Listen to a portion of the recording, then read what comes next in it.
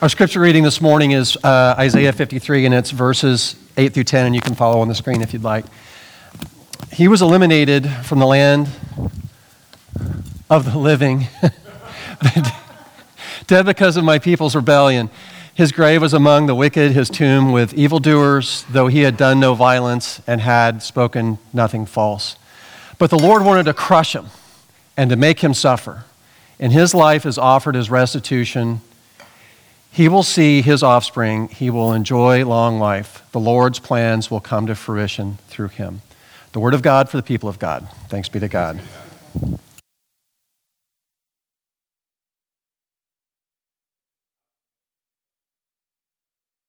O Lord, our rock and our Redeemer.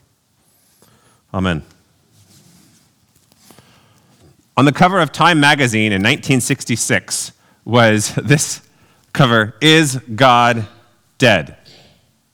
It caused a big uproar, as you might imagine. In 1966, it caused the most letters ever sent to Time magazine to be sent in about what is going on in the world. Why would you ask this question?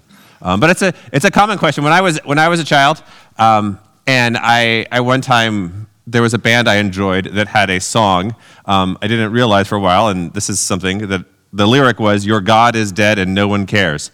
And the funny thing about that lyric is that I wore a shirt of this band at one point and got a call from the teacher. I think I've shared this story before, but I got a call from the teacher, and the teacher, Mrs. Myers, called my mother and was like, "Now, Mrs. Pruitt, I want you to know that your son Wilson is a lovely boy, lovely boy." I assume she said that.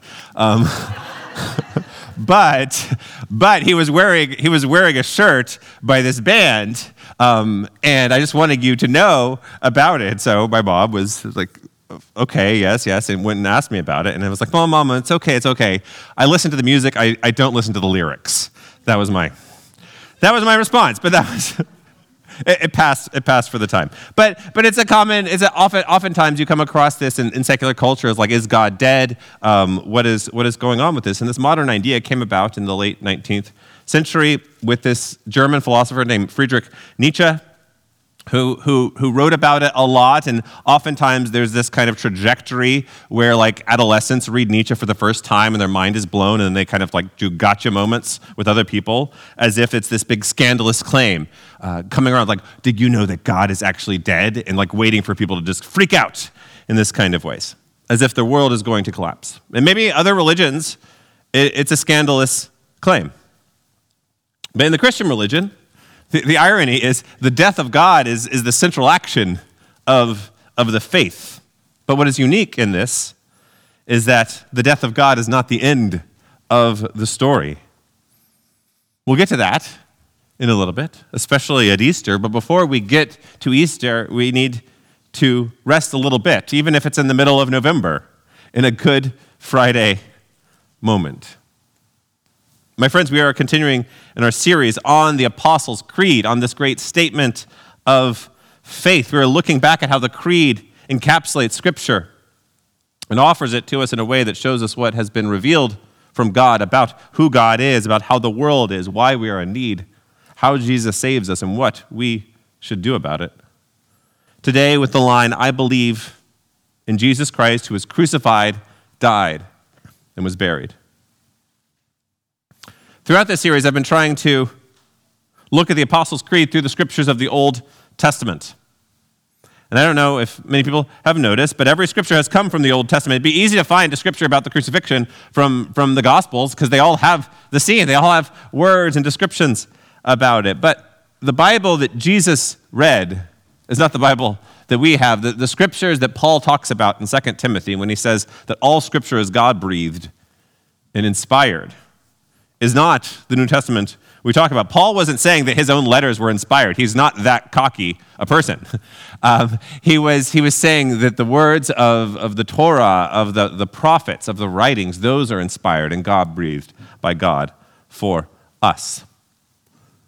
That is what Paul and Jesus mean when they speak about the scriptures. And so when we look at Isaiah 53, the passage that Doug read a moment ago, the song of the suffering servant, we're thinking about how the God who created everything offered us a path to life.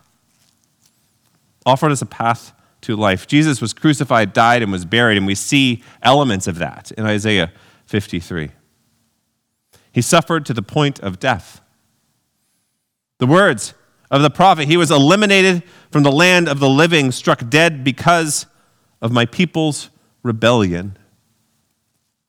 The word translated here as eliminated is nigzir, which is usually translated as divide or cut. It's actually a very interesting word that's first used in 1 Kings 3, which is when Solomon is given wisdom by God, and the two women come forward to Solomon, and one claims that the baby is hers, and the other claims that the baby is hers.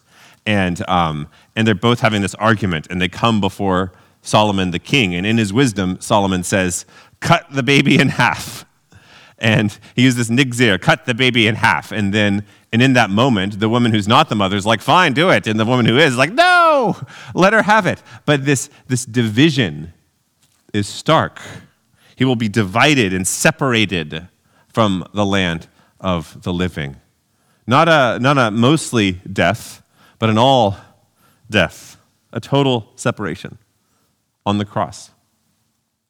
Crucifixion is a heinous instrument of death. It was a process where most people, when they were crucified, died of asphyxiation or suffocation due to exhaustion. The most famous example of crucifixion outside of the Christian faith was Spartacus and his slave rebellions, that they were crucified on the street, on the road back to Rome. It was an instrument of death, but also intimidation. It was a mark to show that other people don't do these things that these folks did. And yet today, Christians share the cross as a symbol of faith. Why is our symbol of faith an instrument of death? This is so important because this is why the crucifixion is in the creeds. Christians use the cross as a symbol of faith, not as a mark of death, but to mark the defeat of death. This tool of misery has become a symbol of life. This tool of pain has become a symbol of joy. In Deuteronomy, it says, cursed be the one who hangs upon the tree. And early Christians read this and saw this as a prefiguration of the crucifixion. Again, the scriptures point to what God is doing in Jesus Christ.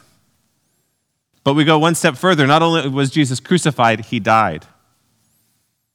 Jesus, the second person of the Trinity, the Son of God, died a real death, an actual death. People in the ancient world understood what happened when people died. It wasn't just like a more supernatural period when people are like, oh, I know he's dead, he's alive, I don't know what's going on. No, they knew it. They actually experienced it a lot more than we do. They experienced death. Death happened around them. Death happened at the home. Death happened at the work. Death wasn't taken away to a hospital or a home. It happened in front of people. It was experienced. It was a present reality. It is an act of faith to believe that God died. It is a scandal of faith to believe that God died. Scandal means stumbling block. It doesn't mean something that's racy. It's something that you trip over. It could be something you trip over. What do you mean God died? What do you mean Jesus died? And how easy it is to say Jesus died, then God died. And sometimes that points to the ways that we minimize the divinity of Christ when we make it easier to say Jesus died than God died. What kind of God lets himself be killed? Would Thor ever let himself be killed? Would Zeus ever let himself be killed? What is going on here? Some people thought that Jesus didn't really die. This is how he's able to come back from the dead. If he's not really dead, he can't come back from the dead. You solve that problem. There's a novelization of the book of Acts by the English novelist Anthony Burgess, where they talk about, well, Jesus didn't die, he just had really big lungs. He was able to hold his breath a really long time. That's how it happened. But there were other examples of ways that people tried to rationalize and justify this miraculous moment. What is often rarely mentioned, though, is that almost all reports of death, any death, are acts of faith for most of us. Most of us are not physicians who are qualified by the state to determine a time of death. We take someone else's word for it. Most of us don't examine the body of someone we know and double check and confirm and reconfirm. No, we take it at face value. We take it as an act of faith. That when someone says their great aunt passed away, we trust them on it. We take their word. It is faith. It is an act of faith. We trust the authority of another to speak to this. So we have to ask ourselves, are the accounts of Jesus trustworthy? Do we trust the gospel writers? Well, surely they had some incentive for what they were saying. They were starting this new religion. They were expanding things. Maybe they were incentivizing. They were stretching the truth a little bit in order to get something out of it. Although what they got out of it doesn't really make sense. They all kind of were killed for it. It wasn't really a super advantageous spreading of news. According to the world, it wasn't good news. The good news they were sharing about the crucified Jesus coming back from the dead did not lead to harmony across the world, but persecution. Do we believe that Jesus actually died a real death? And I think this is a really interesting topic and can go into in a lot of ways, but another way to look at it is what interests me is not why someone believes or why they don't believe. Why do they doubt the resurrection? Why do they doubt that Jesus actually died? Because as far as I'm able to see, what it ultimately comes down to is if someone doubts the truth of the death and resurrection of Jesus Christ because they doubt the possibility of miracles in general, something supernatural taking place in the world. So then the conversation, the question is no longer about the crucifixion in general, but about metaphysics, the existence of God, how the world works, materialism, all these fun things.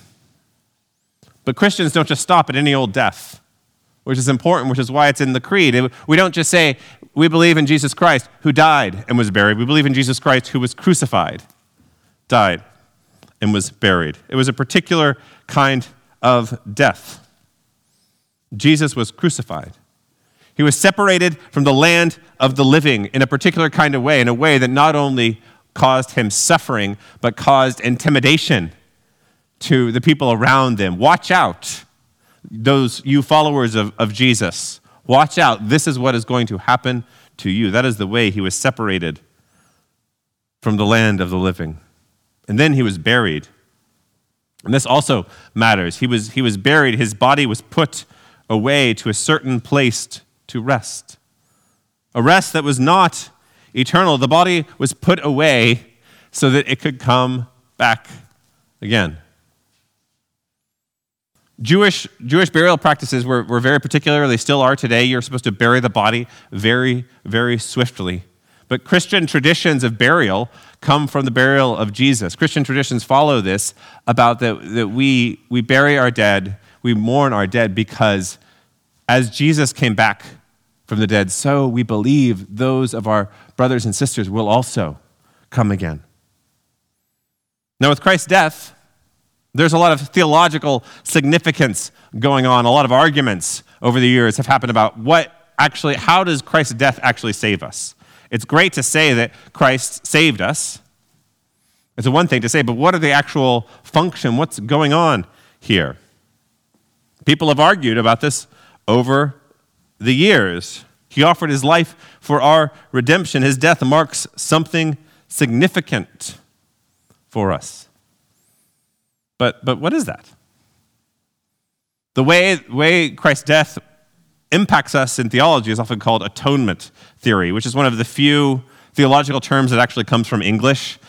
Atonement is at-one-ment. It's a pretty easy to derive. At-one-ment. How do we become one with God? How do we become one with Christ Jesus? How are our sins forgiven? And there have been various theories over the years about atonement. One is called substitutionary atonement, where Jesus takes our place of punishment. Another is satisfaction, where Jesus satisfies the wrath of God. Another is ransom theory, where Jesus takes the devil as the Lord of the world, and Jesus pays our ransom for that and frees us from subjugation to the devil. There are many others, and this is oftentimes the first year in seminary classes, people who are very earnest, debating these things about what's the most important. When we go through ordination in churches, you often have a conversation. What is your atonement theory? How do you think Jesus' death saves you? But what sometimes is missed in the high theological language is the concrete reality of Christ's death. It was a real death. It was a real cold death, crucifixion, and burial. These are acts of faith, though. To believe that God became man in Jesus Christ and didn't overpower the world through fantastical, miraculous, like armies of angels crushing all his enemies. Instead, God was arrested. He was beaten. He was crucified, let himself die, was buried. And it matters. It's not the end of the faith, but it is a part of the faith. If the Apostles' Creed ended here, I don't know if that'd be a religion to follow. Jesus was crucified, died, and was buried. The end. That's not the point. That's not the point. It keeps on going. It keeps on going. But we can't skip past this. Sometimes we would like to. We would like to skip past the hard parts. In our own lives, we'd like to skip past the hard part. Can we just fast forward this moment? Or you have a moment in your life you just want to skip ahead to, a conversation you would like to skip ahead to. Someone you know is going to die that you don't know if you can handle it. You'd like to skip ahead. But we can't skip ahead. Christ's crucifixion, death, and burial, if we are going to comprehend and understand and receive the full grace of God. If Christ didn't die, then Christ couldn't rise again. It matters because we see people die all the time. We experience death all the time. I can relate to the friends of Jesus grieving on Good Friday. I can empathize. I can connect. Many of you, all of you can connect in that way. You've all grieved and mourned. You've lost loved ones. We can connect with that experience. We can connect to that suffering, and it matters in itself. It matters for its own sake. It matters because God saw us in our suffering, saw our brokenness, and became human in Jesus Christ, carried part of that with him. The sufferings we face in this world, my brothers and sisters, are not foreign to God. They're not so distant to God. They aren't unknown. It isn't like that famous moment in the French Revolution where Marie Antoinette is confronted by the starving beggars who are hungry for bread, who are out of bread, and she says, let them eat cake, because she has plenty of cake. There's surely plenty for the thousands in front of her. There's a distance there between Marie Antoinette, between the Bourbons and the peasants. There's not this distance between us and God. God came down to us, and experienced the life that we have, the pain and the suffering that we have. God has bridged the distance through Jesus Christ. And we can hold on to hope that in the midst of our own suffering and the suffering around us, God is not far away. And so, my brothers and sisters, in this season, in this time, even as Christmas is approaching, in life, may you not be afraid of the scandal of the death of God. It is not a got you moment by atheists. It is, in fact, the heart of our faith, because it is not the end of the story. And when we suffer in this world, and our friends suffer, and family, when they break, it is not the end of the story. This is our faith. This is our hope. And may this hope stay with you. Let us pray. Heavenly Father, we thank you for your love in Jesus, who transformed the cross from a tool of death into a symbol of life. May we live out a cross-shaped life, offering ourselves for others. In the name of the Father, and the Son, and the Holy Spirit. Amen. Amen.